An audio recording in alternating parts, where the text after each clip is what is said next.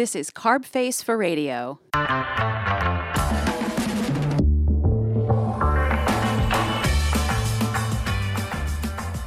have 2 airheads in my mouth. All right. New rules. Go fuck yourself. New rules. Just chewing. New rules. Don't put 2 airheads in your mouth while you're podcasting. I just want to see how long you're going to go for. New rules. I will chew every molecule of these. Grilled cheese is the best sandwich. No. New rules. New rules. Okay. I think we're done. Are we done? With that, yeah, please. can we recreate the beach? Yeah. I'm so sad Yes. that, Yeah. that we don't get to use that. I know. Because I have made so much fun of other podcasts and podcast networks that have like ads that are literally on a telephone line. It's like, what? It's fine. We just need to. If we had more time, I would have had you install Skype, and we can record that way. And there are ways to record. So next time, I have Skype. I should have told you. Should have. Because you told me you didn't have it. It's always going. Did I? No, I was just like. You're like, I don't have Skype. And I'm like, okay, there are other. I don't think I said that sentence, but I might have indicated that I was like, just maybe I don't have Skype in front of me right now. Broken down. Yeah, I didn't have Skype on my phone. Okay. So for your laptop, there's stuff that the producer of Judge John Hodgman, great podcast with John Hodgman and Jesse Thorne of Maximum Fun. She told me how they do it. She's a fan of this podcast. She said we sound great every week. Thank you, Jennifer Marmer. Thanks. You're a very, very good person, and I like your dog. Lori, what did you do? She has Where should I 12 airheads in her mouth. I have 1. All right. What did I do? What'd you do for the holiday? For the holiday, Did you go to a beach? I did not. I should have. It was such a muggy, disgusting day. I was pretty much alone. I had coffee with a friend very early in the morning, and then I bought some stuff at a bodega, a fruit stand in my neighborhood called Kim's Brother, which is a great name. Who's Kim? Don't know, but this is his brother's store, so don't fucking ask. And Kim's Brother sells pretty much exclusively produce and a couple of like natty looking nut bars and shit, that nobody ever buys, and aloe vera and stuff. But primarily it's fruit and vegetables, very cheap and good. And I have always maintained that somebody yesterday was like, I think Kim's Brother is a front for something else. I'm like, fine. Well, they work really hard to maintain the illusion, and I'm fine with that. I will say that when I walk into Kim's Brother, I am reminded what it feels like to have cocaine in your nostrils. So is there airborne cocaine in Kim's Brother? Uh-huh. Yes. Can you describe that feeling for those of us who don't know blow? Oh. Unpleasant. Like it's like, how it feels when you have something in your nose that's not supposed to be there, which is pretty much everything. Sure. Nothing's supposed to be in your nose. It's like that, but it's like it's a very fine, it's irritating. Maybe your eyes are watering a little bit. There's a certain smell that I can't compare to anything except cocaine. Quick side note. Yeah. As you were talking, I was reminded that in junior high, and I have a fairly large nose, thank you, I would put sprees in my nose. What is that? Oh, spree the candy. Spree the candy spree, yeah. And just have the bottoms kind of hanging out. The bottom quarter of the circle would hang out. So was it a visual effect, or were you actually like getting a tingle? No, it's a visual effect. Okay. Hysterical. I mean, what's funnier than that? At 12. Yeah. Yes. At 12, putting sprees in your nose. Oh. That's humor. That is, wow. Did you ever get it stuck in your nose? No. As a mom. Too big. Okay. It's too big. As a mom. Would I have chosen this nose for my child? I would not. What? I don't know what you're talking about. You have a great nose. Okay. As a mom, I understand you're being very kind, and I appreciate it. And every person is beautiful. Great. There are things that we don't have to like about ourselves. One of those, for me, is my nose. And as a mom, I have to say, well, that is. And what can we do with it? We could pretend it doesn't exist. We could get a nose job. We don't have money for that. Number 3, we could accentuate it and turn it into comedy. And that's where the sprees come in. And if you stop and think about it, Do you run away from the things that you dislike about yourselves, or do you run toward them and fully embrace them? Away, always away. Okay, fine. But as a mom, sometimes you see a spree and you're sitting at a basketball game in junior high and you think, yeah, let's see. Let's see if it can get up there. Yep. You could get 2 up there. Wow. 2 in each nostril. 4 spree total. Do you eat them? God, no. I was just going to ask that. That's where the humor ends. As a mom, that's disgusting. Yep. Yeah, but as a 12-year-old boy, that's like yeah, but then you're like eating your boogers, and that's I don't know. I mean, there are limits. There are limits to humor. So you went to Kim's brother. I went to Kim's brother. You got the cocaine in your nose. I got super high, and then I bought some mangoes. I bought some avocado. I bought some spinach and an onion. I went home and sat on my couch for like 24 hours. Did not interact with the produce at all.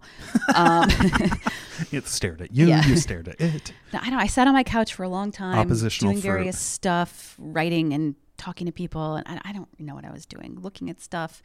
And then I decided I needed to get out of the house, and I went to a friend's house. They were having a lovely cookout in their backyard. Did you leave the fruit or take the fruit? I left everything. She said, everybody bring a dish. So I said, I'm coming. What can I bring? And she said, just bring yourself. So I brought a bottle of seltzer, and I showed up. There was a ton of food. It was delicious. Sausages. There was a sausage that had orange zest in it. Great. I was warned. The host was like, that has orange zest in it. And I was like, I appreciate you looking out for me. I'm going to take the risk. And it was delicious. And it did not, the orange zest, it did not announce itself in a way that can sometimes be unbearable. In the way that the host of the party did. Yeah. There are some things where you're like, orange zest, it is too much. You need to back off. This is delicious. And then they screened a movie in the backyard. They have a What was it? The movie was Midnight Run. I did not stay for it. Oh, that's a good one. It is a good one.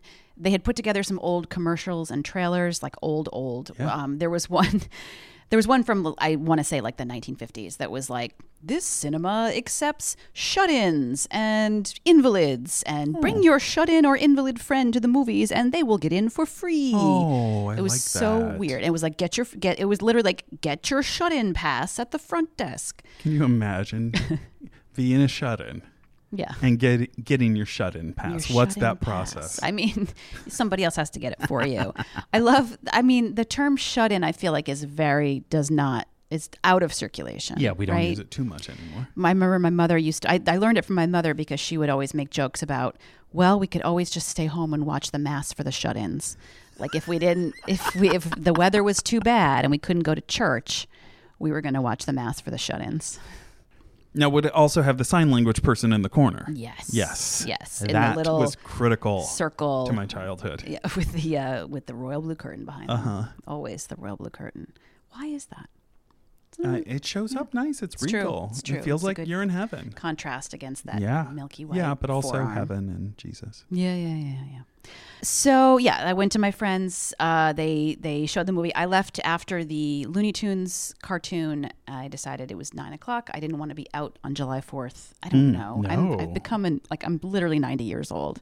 Yesterday I took 3 pictures of it. I was gonna taunt you with it, and then I decided to be nice. I took 3 pictures of my lunch, or a snack really, which was cottage cheese cut up with mango. And I was like, soon I'll be 90 years old. And I loved it, and that's all I want to eat. Like, old people are fucking onto something with their old people foods. They know. I'm ready. They know what's good. Lori, I thought, now, you did spend some time down south recently, and did you get to the beach? No, I did not. Jesus Christ, can you just get me to the beach? I know. I want to do the top 5 beach foods. I have tried to segue twice now. I literally did not pick up on that. All right, I'll give you a better... I'm just being honest. I'll give you a better intro. Lori, so many people went to the beach. I'm seeing a lot of beach pictures and pool pictures, but mostly beach pictures of people who spent their winters working out and building muscle mass, and now they're really enjoying the outdoors, and good for them. Also, go fuck yourself. I'm having such a deja vu. This is a hot button issue of yours. people at the beach. I remember talking about this last summer. Am I derailing the fuck out of you? You're so mad right now. You're so mad at me. I remember having the same conversation with you about people and their fucking beach and their pools and their beach bodies, and they all need to go fuck themselves. But it was the anger, in a rare instance of role reversal, the anger was coming from you and not me. Am I wrong about this? Am I totally off base here? Lori, you're not wrong about anything. You're right about everything. Okay. Always. Did you go to the beach? God fucking no, because you were laying tile and pipe.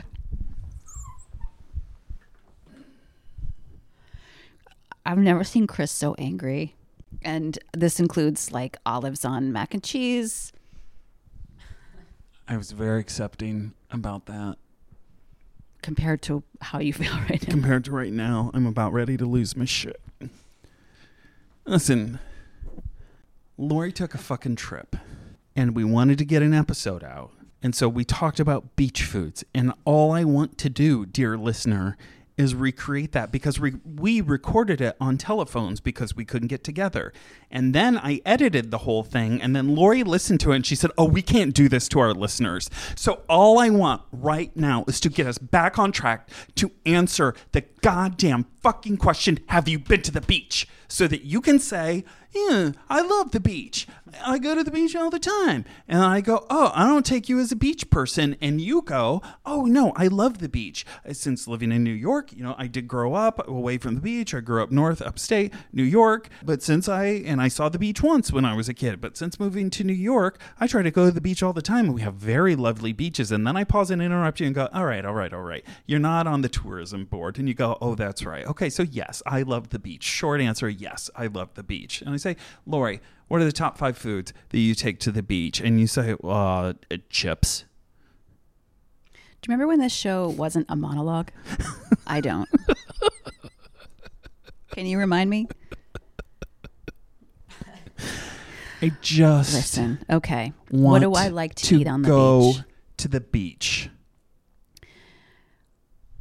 Did we talk last week about what you like to eat on the beach? Yeah, we did. I don't even remember. You leaving? He's actually leaving. I do. I remember nothing. I remember pretzels and soda, and that was number 3. That was number 3. The number 3. The third thing you like to take to the beach. Let me give you your list. You okay. Ready? Yes. All right. This is an episode where we recreate an episode that Lori canceled. That never happened. But was edited. Yep. So I know all of the beats. Are you ready, listener? It's going to be great fun. So let me know how you feel here. Yes. Okay. I think. I'm about to cry. Just kidding. No. Okay. Top 5 things Lori likes to take to the beach. Are you ready? Yep.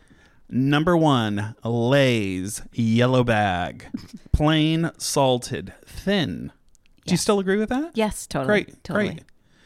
Number 2, salt and vinegar. Salt and vinegar, blue bag, thin. Green. It's a lime green bag. Well, at least it was. In my childhood, it was lime green. So they've taken lime green for limon flavor. Oh, okay. I believe it is a light blue, much like the sign language interpreter for the shut-in mass. Okay, sure. The blue curtain behind her. Okay. Right? So it's more of a light blue. It's forever imprinted on my mind as a 3-gallon bag of potato chips that my mother kept in the dishwasher, which I'm sure I have mentioned on this podcast before. You have not, no? But that feels right because bugs can't get in there. It wasn't about bugs. That was not a problem. It was, we had a well, we had well water. So water was always kind of at a premium. We rarely used the dishwasher. Like I don't think ever remember my parents running the dishwasher because it was not water efficient. And so then snacks, for a while, because nobody ever opened it, my parents would hide snacks in there. And then we got hip to it, but we never stopped keeping things in the dishwasher. Like chips and cookies. That was a new revelation. I am so glad we're down this path.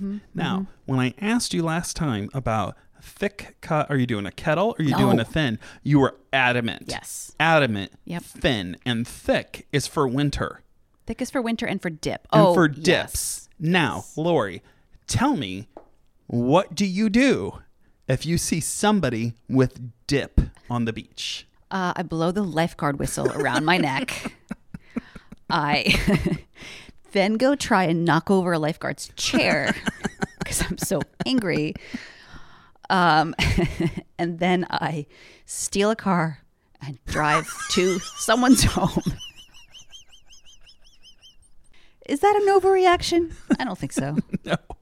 I think that's just right. You didn't knock the dip out of their hand. You blew a whistle. You knocked over a lifeguard chair. And then you stole someone's car and drove to somebody's house. That's right. I don't see what's so fucking funny about that. I don't see what's so goddamn funny. Fair. Number 3, we've already covered it. Do you remember your number 3 thing to take to the beach? Yep. Little pretzel twists from a big bag, dipped into a paper cup of kind of warm cola. Which? Dipped, not floating, not disintegrating. That. Last time and again this time, I took myself there. Here's what I picture. Dixie cup. A little bigger. Flower pattern. Diamonds.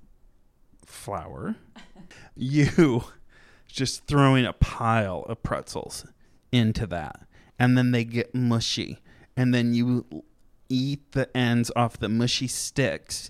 And then you drink the cola pretzel water in chunks from the Dixie cup. And it made me very, very upset. And then you corrected me. Mm-hmm. Mm-hmm. And you said, no, it's just a quick dip. There's no mush. Mm-hmm. It's a bath for the pretzel. It's a little sweet to the salty. Yeah, I can accept that. I get it. We didn't have salty because we were swam in a man-made lake that was frankly pretty fucking gross. But I didn't know that as a kid. It was only later I realized this is a giant fucking toilet. And it's just sitting here. There's no flow. There's no stream. There's nothing. It's just an open defecation pit. God bless America. What does that have to do with pretzels? That's where I ate the pretzel. That's my childhood memory, which I talked about in your open sewage pit. Yeah. I thought this place was the greatest. I still think it's the greatest. I would probably not swim there today. Number 4. I one time saw a turd floating in the water. That's the truth. It broke that place for me. I was like, I didn't know this was possible. It broke everything I thought about humanity, decency. I feel like that turd in the lake right now. Just floating. Just awful. Floating. I was like, what am I supposed to do? Run. Yeah, I guess I just got out of the water and never went back in. At least you had your pretzels and cola waiting for you. We're doing an RC Cola. I think it was probably Sunny Square brand soda, which was the house brand of PNC. Number 4. Hard fried Cheetos. Yeah. Yep. That's right. And number 5. Cheeseburger. It's a chip if you want it enough. It's got a potato bun. Although I'm sure I'm just thinking about is my childhood beach experience, which was on a sand around just an open pit of humanity. Of floating turds. That to me was the beach. Yeah, I do understand your love of the beach now. Yeah, the real given beach, your childhood. The ocean is far superior. Except it will kill you. The ocean will kill you. Which is why I don't like the beach. Although, yeah.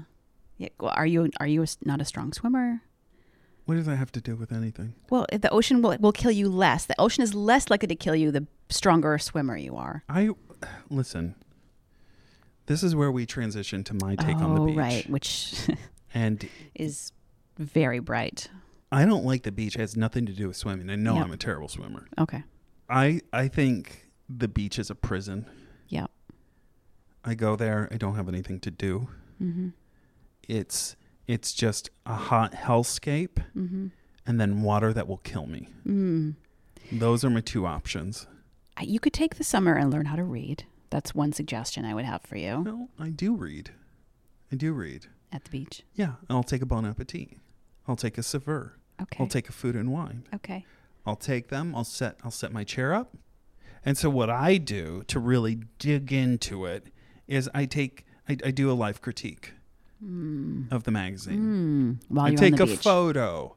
I write something mean or something very funny, or something that was close to funny, or words of like, this was great, or this is beautiful. And that's what you do on the beach. That's what I do on the beach. Now, my wife grew up going to the beach in Maryland all the time. And so she loves the beach. She's taught me we go to the beach. Yep. It's a good thing to learn. Yeah. She taught me we go to the beach because she is a person who likes the beach, and I'm married to her. Therefore, we go. Yep. And since we've had kids, it's become a lot more fun. Do I boogie board? Of course I do. Am I good at it? Am I good at it, Lori? What do you think? I think I'm leaning in. What memory do you think? serves, you are good at it. I'm great at it. I believe it. I believe in you. I catch a great wave. Love the boogie board. Ask me what I eat. When at the beach, what do you eat? I make a bacon, tomato, mayonnaise sandwich. It's about mental and emotional health. How can I take care of myself so that I can enjoy something I don't actually enjoy? Yes. Okay. And so I make the bacon sandwich. Now, let me tell you about this. See, and I don't have that. So if I had drugs, I would have a path, but I have a bacon path. Okay. I have a bacon jam path. And this bacon jam is pretty good. I think I got it from Bon Appetit because there's always one recipe in every issue that's good, and all the others, don't worry about them or get mad about them. But one of those recipes is going to be really good. I made it one year. I make it every year now. So good. It's got some coffee in it. It's got some red hot pepper in it. It's jammy, juicy, chewy bacon, but in a good way, not in a bad way. Sure. And sounds great. Yeah. And then you chill that. It's nice if it's warm, but it's better chilled. The sandwich is going to make it. Yep. You need 2 slices of Wonder Bread. You get a thick slice of Jersey tomato. Okay. Jers. Because that's what we do. Sure. Well, you live in New Jersey. We live in New Jersey. You're you get allowed. the New Jersey tomatoes. I know. And then you do some mayo. Now, I'll skimp on the mayo because the mayo you're not. Layer? Yeah. Because you're getting all that moisture from the bacon jam. Yeah, right? you just need a little slightly different fat in there. Yep. I don't know if it cuts the flavor or tang. carriers. Yeah, you need the tang. I do a Miracle Whip. I got to be honest. Oh, I would absolutely. Don't talk to me about Miracle Whip. I would absolutely take the tang of a Miracle Whip. You are a monster. That's fine, but I grew up with it, and I like the tang. It's I like the tang. So put that together, and then you have a beautiful sandwich, and you make 4 of those.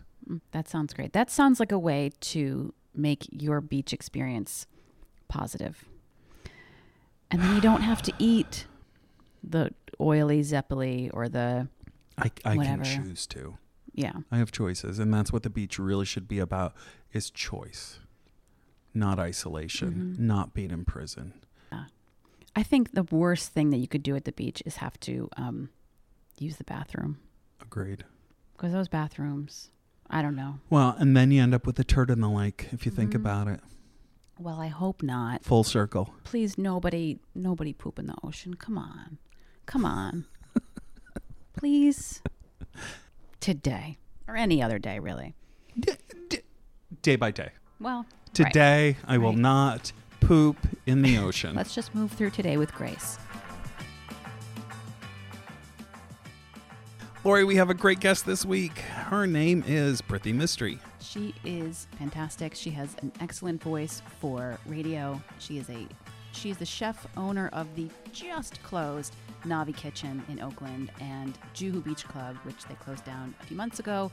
Do not count her out. She's working on revamping and figuring. I don't know what she's doing. Well, she and I traded some messages yesterday. She's working on some things. I think it's we'll let her tell us when she's ready. She's but good and goddamn keep ready. your eye on her. She's great. Listen to it now.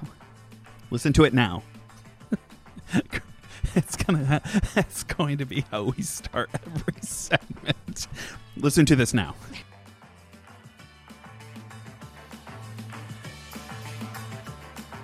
Hi, Lori. Hi. We have a guest. We do. Would you care to introduce yourself? I'm Chef Prithia Mistry from Oakland, California. Welcome. Thank you. And I would know you from? I have a restaurant. I had a restaurant called Juhu Beach Club, which we closed in January. Right. But we have the Juhu Beach Club cookbook, and I still have a restaurant in North Oakland on the border of Emeryville called Nubbie Kitchen. And what would I eat there? Indian pizza.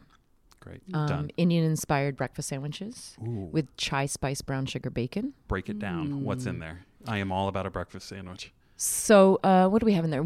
It's melted white cheddar, Great. watercress, but really it's about the fried egg and the chai spice bacon. So we take the spices that we use to make the chai, which is like cinnamon, clove, black pepper, green cardamom, and brown sugar, and we toss the bacon in that. That sounds incredible. And then, we cook the bacon. How are you frying your egg? In a frying pan? Great. Yeah. Any special techniques? I mean, people get really uppity about their fried egg. I've been thinking about, I'm like a super like not anti, but I used to be very like anti sous vide, all of that stuff. Like I cook with fire and it's all intuitive because I'm like a Libra. So it's like a feeling thing. Okay. But I am considering it. Lisa Fetterman gave me a Nomiku. And I've been thinking about it's like the home sous vide machine. Okay. So it's smaller. Well, I mean, we have a really tiny kitchen at Nubbie Kitchen, so I'm just thinking like if we could, right now we just fry the eggs, but Saturday and Sunday brunch is insane, and if we could get the breakfast sandwich, like eggs, where you can like poach them in the shell and just drop it on the sandwich, because we have like a bunch of other dishes with eggs on Saturday and Sunday that might ease the operation. So wait, poach it in the shell, and then you just break it open on the sandwich. Okay, so That's it's exciting. Cooked enough, but is it that poachy sort of very, very? I don't know. I yolk? still haven't like fucked around with it. We didn't talk about swearing. Is swearing okay in these rules? Yeah, okay. yeah, so I haven't like totally fucked around with it yet, but it's on my list. Great. Yeah. But Cool. I'm in New York, so you're not this week. frying. Are you cooking while you're here or no? I'm not cooking this time. I'm eating. Okay. You're here for the Cherry Bomb Conference? I am here for right? the Cherry Bomb Jubilee. Jubilee, right. So the Jubilee. What, tell us about that. I've not been. I know it's been around for a couple of years. What's the deal? Let's see. I came the first year. It was here in New York, and this is the fourth year, I guess it's in New York, because that was 2014. And then they just did a Cherry Bomb Jubilee for the first time in San Francisco this past fall. So Cherry Bomb magazine has been around for a number of years. Carrie Diamond and Claudia Wu are the founders. It's all about women in food. And it's a beautiful, beautiful journal. And the conference, I think, is amazing. It's really, I think one of the things that I like most about it is that it brings women from a lot of different parts of the industry together. There can be sort of these, like, I feel like different ceilings. I don't cook super fine dining food. Like, I'm not, hanging out with, Michelin starred chefs. Maybe partly by choice. Sure. But ultimately I think it creates an opportunity. A great example. The first year I came, I didn't know anyone. And no one knew who the hell I was. Like I said, 4 years ago. And I remember coming down from the hotel to like breakfast, and I just started walking around, and I was like, oh fuck, I don't know anyone. And this is like really stressful. And long story short, now I look at all of the people that are going to be there, and I'm like, oh my God, it's like all of these people that I love so much and that I've gotten to know either through Cherry Bomb or through social media because of Cherry Bomb, etc. So I do feel like there is this old boys network, and they do help each other out. Yeah. No matter what they say about not having some sort of nefarious plot. But I think it does create an opportunity for women to network with each other in a way that didn't exist prior. I think it bridges a lot of networks between writers and people who are journalists. I mean, and when I say writers, I mean more like cookbook authors and things like that, chefs, restaurant owners. And I think also, Carrie's really been working on a financial side of things, which I think is cool, because I think that's something that myself, along with a lot of other female chefs, talk about, is just like not having the same access to capital that a lot of male chefs have. So can you tell us about your trajectory? I was reading the interview you did with Eater, I think it was last year, maybe 2 years ago. Yeah. And you talked about your job as a video store clerk, which I was a video store clerk in high school and college. Pretty much the best job for a student. So how did you go from video store clerk and filmmaker to chef, restaurateur, cookbook author? Well, I was pretty sure I wanted to be a filmmaker. Like, it's all I really focused on as a kid. Like, it was, like the late 80s. So I had one of those handy cams. Yeah. And I was, that was like the whole thing. And I was like really into MTV. So I was like, I wanted to make music videos because I don't know. Didn't everybody want to do that? Yeah. Sure. Definitely. A certain amount of people. Yeah. And I just started cooking. Like, it was literally like, it was in my early 20s. My wife and I, who was my girlfriend at the time, no one had any money. So we'd do dinner parties and whatnot. And everyone loved coming to our place because they just, whatever. I just would cook stuff. I never learned to cook as a teenager, the youngest of 3 girls. So I just saw it as like housework. I was very good at clearing the dishwasher. Okay. That's great. In fact, I used to time myself, which I think actually speaks more to the like professional cooking person or chef than like the home cook. The fact that I would literally put on like a little timer and like clock myself. Wow. Did you ever break anything? I did. I would break my own records all the time. No, I mean like dishes. No. I'm careful. I had a system. But yeah, I think like the sort of like breaking it down in a mechanical way of efficiency kind of speaks to I've heard a lot of chefs talk about the importance of working in a place like McDonald's where you're, at first or as a kid where you're you just learn the systems and you learn that it's about repetition and consistency much more so than artistry and creative intent. Yeah, I feel like at Juhu, whoever would work our pantry station, which is oftentimes like the first station people work, the garde-manger salads. But ours was a beast because I had so many different sauces and garnishes. Yeah. And the one thing I could never understand is when anyone would work that station other than myself, that they would just put things in random places. Like that made no sense to me at all. And I would constantly be like, listen, you put everything in the same place every day. It becomes like muscle memory. Like you don't even have to look at which squeezy bottle you're grabbing or which tong you're grabbing for the pickled onions versus this slaw or that slaw. Like, I could literally do that station when I set it up, like with my eyes closed and probably drunk. Yeah. But yeah, it's that sort of like, the boring part of the restaurant world where I just wouldn't understand why you would want to like hunt and peck for things every single day. Right. Like, why make your life harder? Yeah, because it's like, I mean, everyone, we chefs, like we talk about service being kind of like a dance, right? So like when it's a dance, you need to just be able to spin around and like grab this and that and throw it back where it's supposed to go. And if everything's just in random places, then that's a pretty clunky dance. Yeah. But as someone that was developing your skills as a home cook and as a dinner party host, did you already sort of have that? It sounds like you had that innate sense of how to kind of keep it organized. I think just like, I definitely am not a cook that like starts a recipe before I read the whole thing. And, I feel like I have cooks, I'll start to tell them something and they start walking away and doing it. I'm like, no. Let me finish telling you what you need to do. Internalize it all. And then, I mean, that sort of like mise en place thing, I think was always kind of in my brain. And maybe it was because we always entertained. So it was always kind of a performance. So how did you make that switch from I really enjoy home cooking and entertaining to I want professional training and I want this to be my career? Pretty much everyone was telling me that that's what I needed to do. There's not a lot of money in film.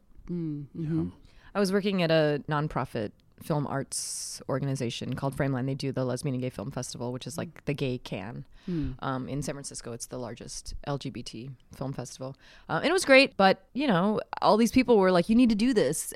So basically, my wife had been telling me forever, and I never listen to anything she says until someone else tells me. Yeah. Right. And so, all of these friends started telling me that I should go to culinary school. And then I was like, you know what, honey, I think I should go to culinary school. And she was like, fuck you. I've been saying that for months. The two of you have been together forever. Yeah, like forever. Yeah, we're like almost high school sweethearts. I read some of the work that your wife contributed to, so it's very thoughtful, work.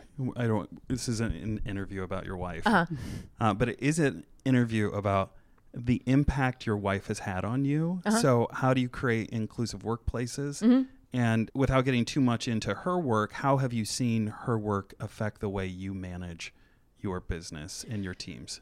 Yeah, so Anne has worked for this company called Great Place to Work she worked there years and years ago when we lived in San Francisco and moved to London, and then she came back to the company I guess 6 years ago. I think intentionality is the biggest thing. I think that most chefs, restaurateurs, and just business owners, bosses, etc., in all industries, they sort of just don't really think about it, and then a culture creates itself, and then they're combating what has been created instead of having intentionality about how the culture is created from the beginning and laying down whether it's ground rules or just the way that things are said in an interview, in an initial orientation when someone's training, in a handbook, employee handbook, that really lay out what it is that we are trying to do and what we are looking to create.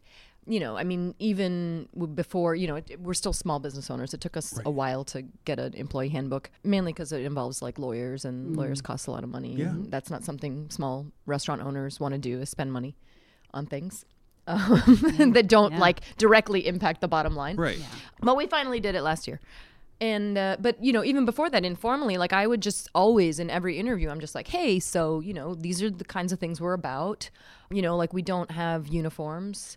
I don't like chef jackets. I think they look like straight jackets. And also, as a small woman, I have just spent so much of my time working in restaurants that other people own, where there's mediums and larges. And, there's this guy next to you who's a total doofus, but he looks amazing. He looks so cool, and he's filling out the jacket, and he looks awesome. And there I am swimming in this chef jacket, and I look like a doofus. It doesn't help me feel like I'm in my power. Yeah. And this guy looks like he's total, even though this person might not have couldn't hold a candle to my skills, possibly, they look the part. Right. Mm-hmm. And so for me, I want everyone to feel like they're in their own personal power. And so they should wear what they feel comfortable wearing. We have some basic rules. I generally, I'm a t-shirt and jeans person. I still wear my clogs because I'm just old school. But, I had a cook who used to wear, she was a lead line cook. And at one point, my chef de cuisine would wear cowboy boots and a red dress and work the saute station on a Saturday night and kill it. And I'm like, if that's what you feel good in, then more power to you. Wow. And the same is true for the front of the house. So, we don't have any branded t-shirts or anything. Some people like to push the boundaries, but generally speaking, I think people should just be themselves. So I think by setting people up with being told that it's not just a policy, there's a meaning behind it. And that meaning is that we want everyone to bring their best self forward. That those sorts of things create an environment where people feel supported. Love it. Thank you. Have you ever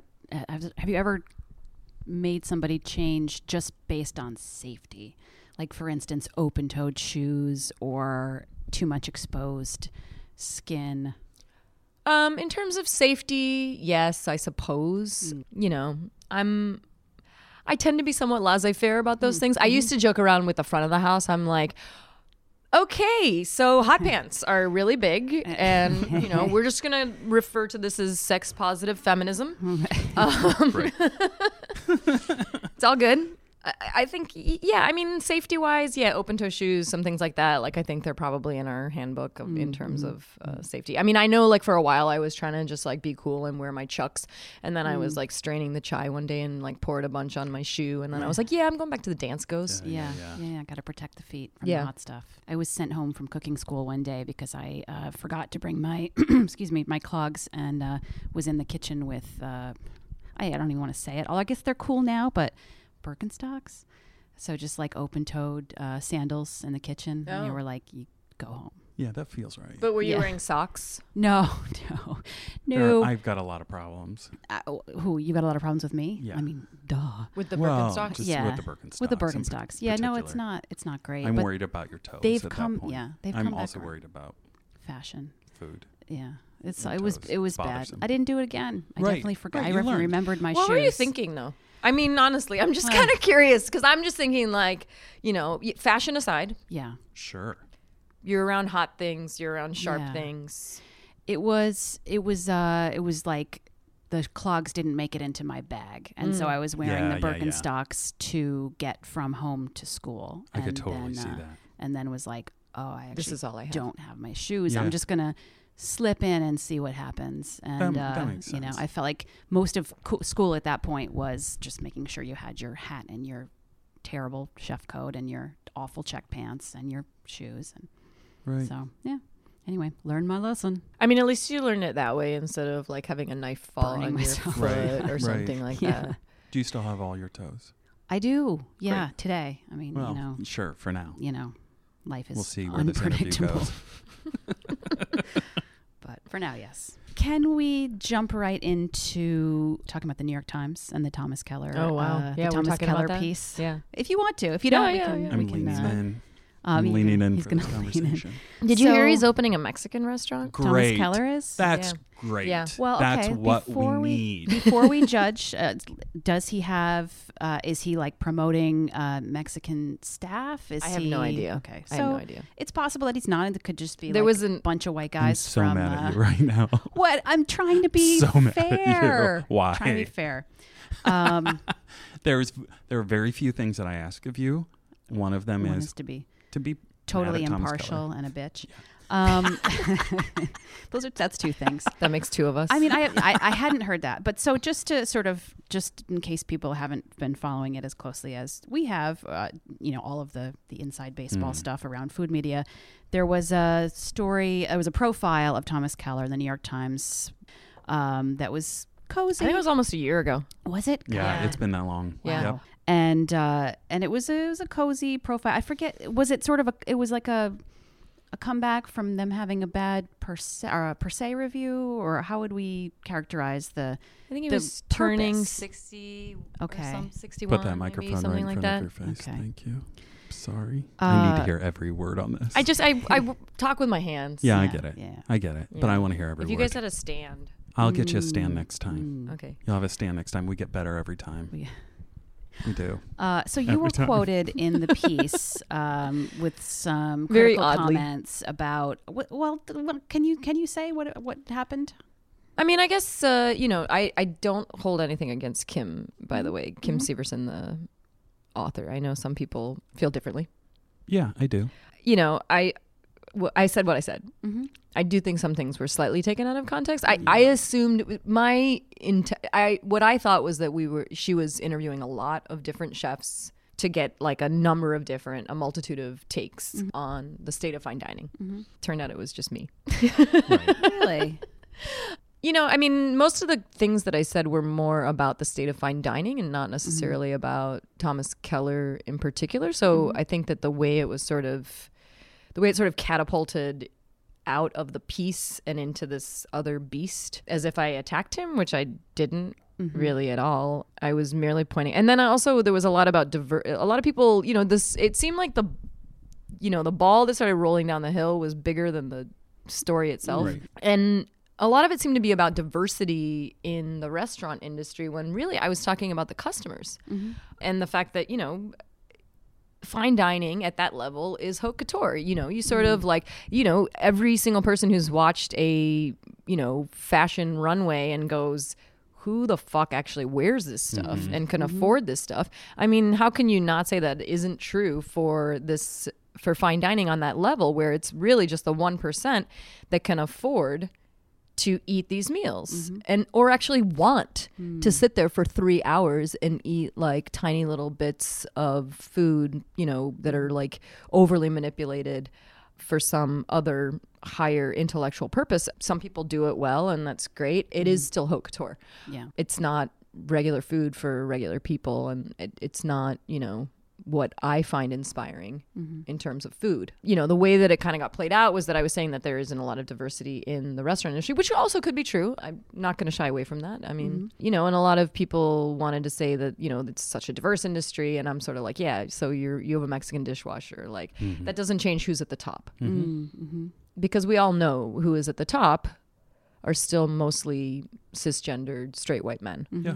I mean, it's not, it's not really something you can refute. And the same thing could be say for food writing, I mean, it is dominated by women, but once you get to the upper echelons, it becomes all men. Agreed. And, critics. I don't have anything against Thomas Keller. I let him use my parking spot once. Wow. That's very generous. Wow. That we're going to lead with. I did. I used to live next door to his photographer's studio. I lived in a loft in Soma, and I hope that Deb Jones is still friends with me. I've been meaning to text her and just be like, hey, we good? You mad? But yeah, I mean, I don't have anything against him. It's just that I find the state of fine dining this sort of navel-gazing BS. And it's just not, I just don't think that's where this industry is headed. I think that there's so much more interesting food out there. Yeah. From so many different people. I think that if more women, people of color, had access to the same level of funding, media exposure, etc., that the amount of cis white men do, I think, we would all be richer for it in this industry. Yeah, that's all. Yeah. That's all I was trying to say. But yeah, it took kind of a strange turn. Yeah. So there was some unexpected fallout for you after that, or was there? I mean, I was kind of pissed, but I said what I said. Yeah. I was more surprised. It was like, seriously? Like, Right. What the fuck do you care? Like, and nobody asked you. Who were you talking to? Like the Twitter commenters? Or? Yeah. It's sort of like, I found it amazing how many people needed to sort of refute what I was saying. The old actually. It seemed like this very defensive, like it just came from a very defensive place, instead of like seeking to be like, this person is very different than me. This is their experience. Maybe I want to lean into that and try to understand more deeply what they're saying. It was just this immediate defensiveness of a particular echelon of the industry. So to me, it was just like, wow, it just felt disproportionate. Yeah. The reaction. May I? Yeah. It felt like you were being like they were trying to shout you down. And in a way, Thomas Keller doesn't need anyone to defend him. It's not that he's untouchable, but to have you come in and I think Kim used you inappropriately in that piece. I think the way the flow was janky as hell in that. I hope that's okay to say. I don't think janky is a bad word. No. Is it? Okay. I would like to apologize to all the Jenkins out there for using that. It was janky as hell. It was structurally so weird, and the way your quotes in particular were used, it was so oppositional and contextually incorrect. So there was no flow to it. It felt like it had been edited to bits, not for a whole piece. So problems there. Then the response was this shouting down anyone who dare criticize our Lord God, Thomas Keller. Right, yeah.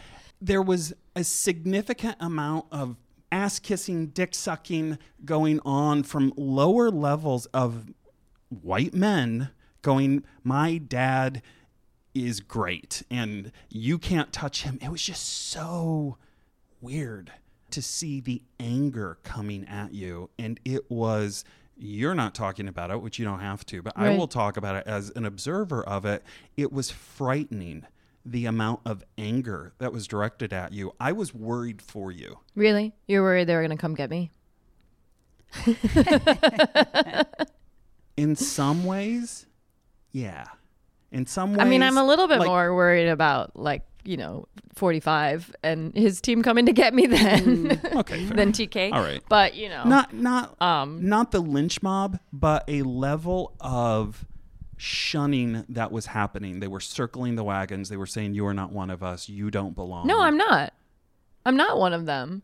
And I think that that's the part that is interesting because there were some people, certain women and women of color, who also had to make their negative comments about what I said and defend, TK. And it's like, okay, you do realize that no matter how much you suck his dick, like, he doesn't give a shit about you. Right.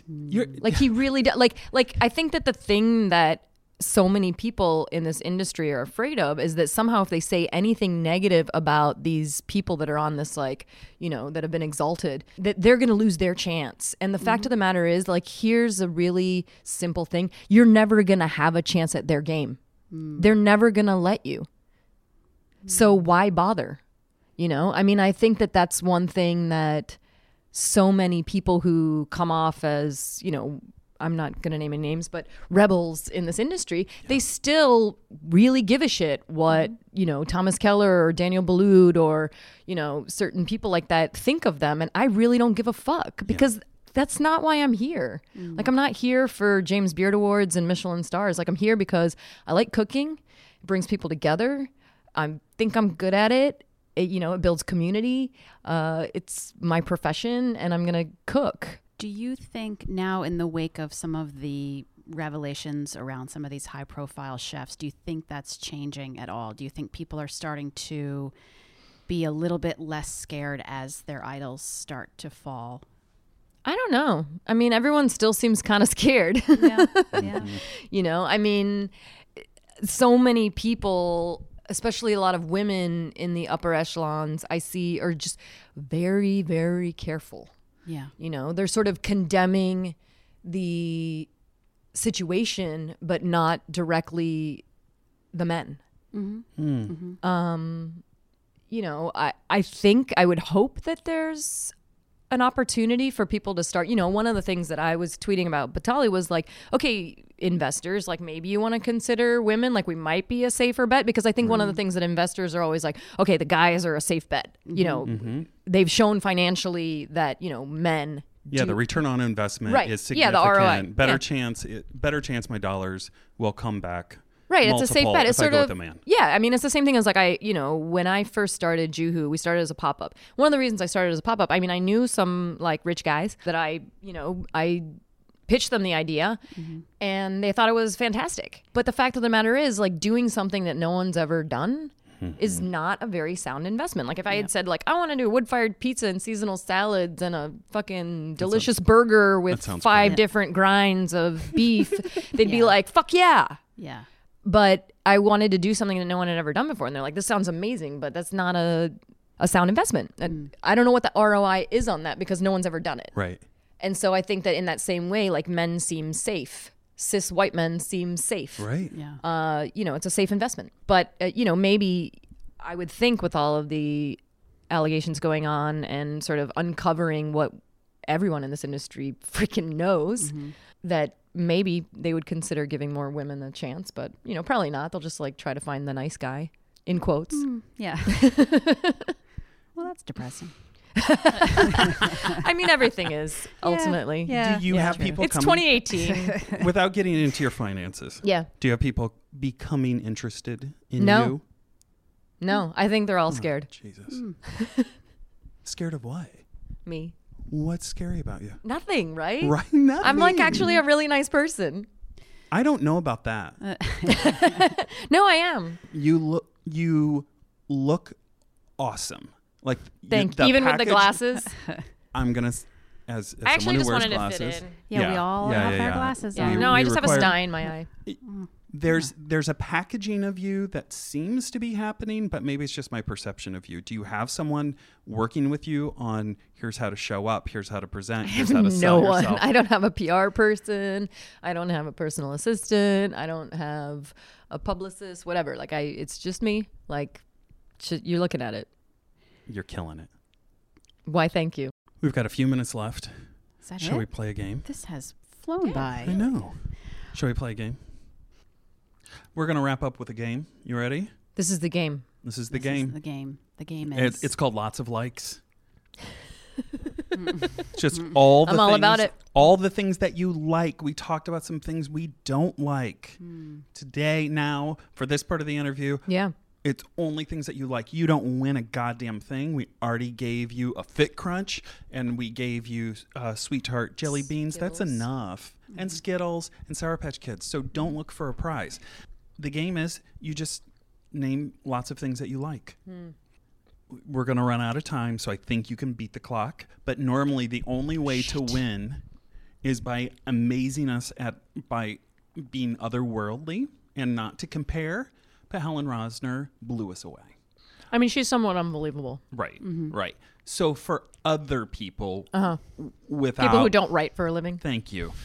The way you win is by either beating the clock or by telling me to fuck off. Okay. And so you can end the game right now and say fuck off. But we'd like to. That's so That's so tempting. We'd like to play. Let's play. All right. I can still say fuck off, right? Yeah, by all means. Something I used to say to Charlie Hallowell quite often. So you know. I wish more people had said it, Charlie. Yeah. Go fuck yourself, Charlie. Yeah. Like just look him straight in the eye with a big smile and say, fuck off. Stop intimidating people and trying to get your restaurant back, and stop threatening people and leaving weird messages for them, Charlie. You're an awful, awful person. I'm on record. Go fuck yourself. Go fuck off. Go fuck off. If you don't know Charlie, he's a garbage person in San Francisco who used to own restaurants, and he sexually harassed and assaulted people. Go fuck yourself, Charlie. Fuck off. I'm never going to be able to go back to Oakland. You're fine. Can you put the mic closer to your mouth? Go fuck yourself, Charlie. Is this your like covert way of getting me to move to New York? Yeah, we want you here. We want you here. All right, let's play a game. What do you like? Oh, I have to do really? Is that really the question? What do I like? You're not going to give me any specifics? I do cheerleady voice, and I go, what do you like? That's it. Go. What do you like? Seriously? I like pizza. What kind?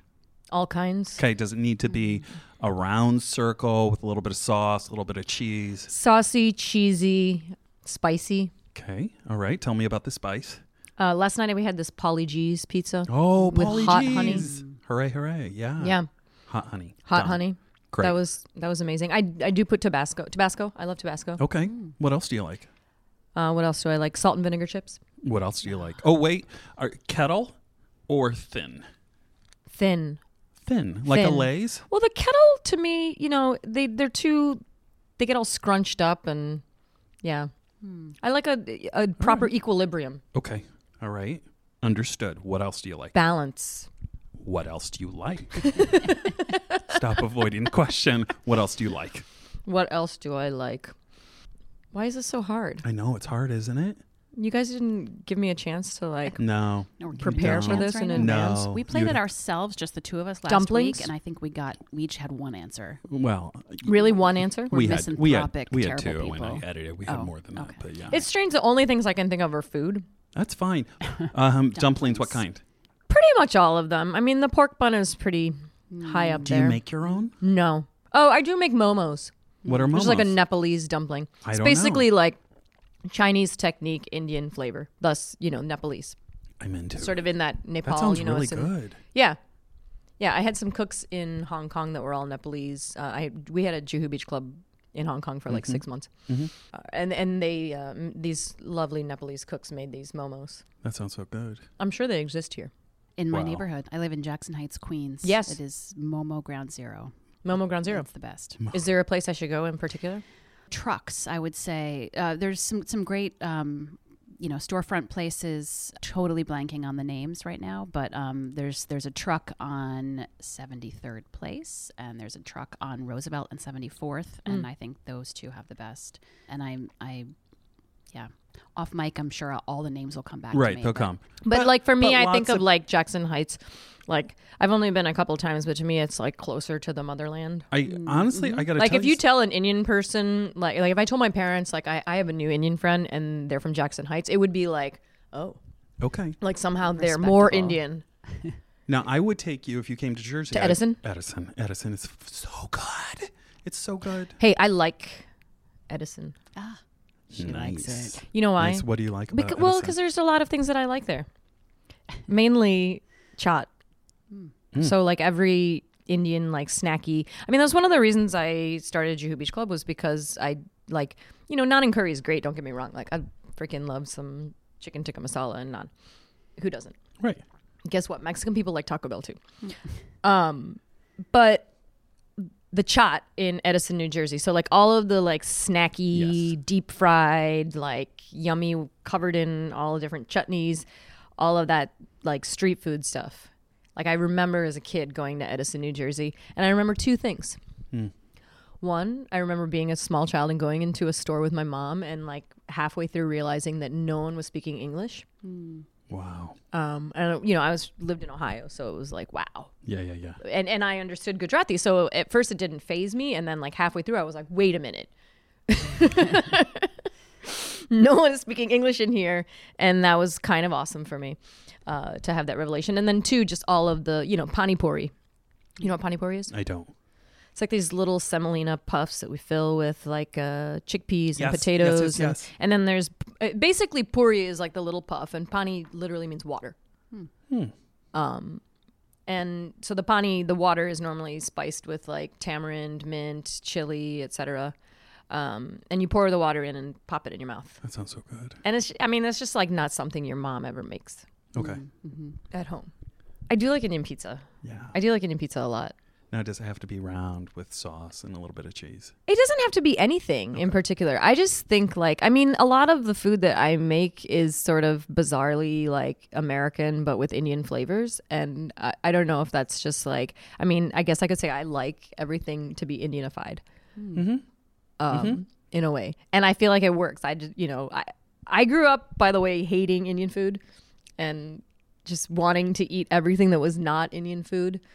And then as an adult, I just find like there's just this way in which everything pretty much tastes better with Indian flavors. I think you won. You won the game. Did I? Beautiful. Can I tell you to fuck off now? Yeah. Go ahead. Shall we say goodbye? I think we should say goodbye. Thank you so much. Thank you. Thank you, guys. I'm so glad do this for another hour if we could. Yeah, I'm so glad I got to meet you in person. Me too. What? I'm kind of hungry. Yeah, well, we got. Yeah, you can go but get there's lunch. more. You got protein power bars. We got sugar. Fit Crunch.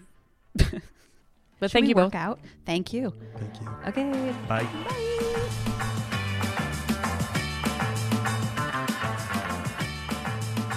Well, that's it for another episode of Carb Face. Thanks so much for joining us. Come back next week. We're going to have somebody great. We're going to talk about really funny things.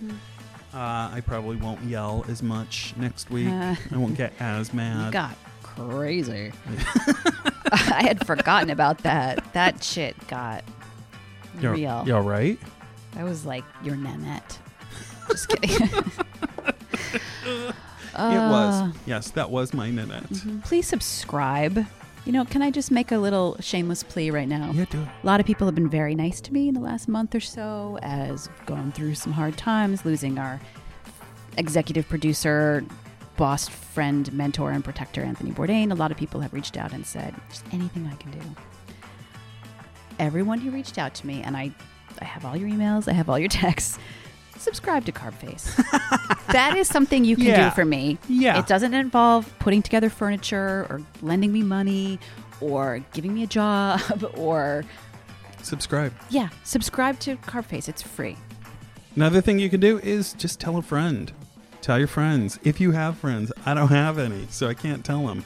But if I did, I'd go, hey, this is a raunchy, filthy podcast that you might enjoy.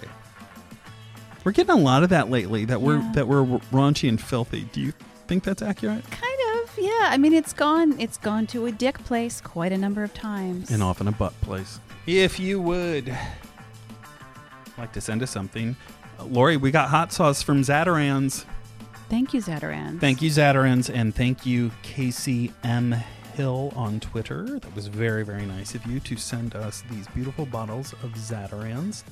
And Lori, we have a P.O. box. If anybody else would like to send us something, you certainly can.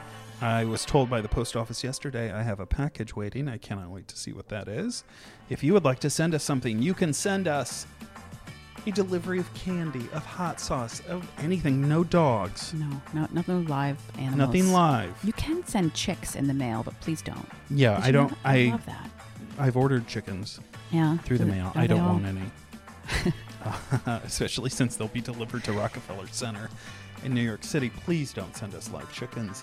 But if you would like to send us something, you can reach us at Carb Face, P.O. Box 595, New York, New York 10185. Carb Face, P.O. Box 595, New York, New York 10185. Subscribe.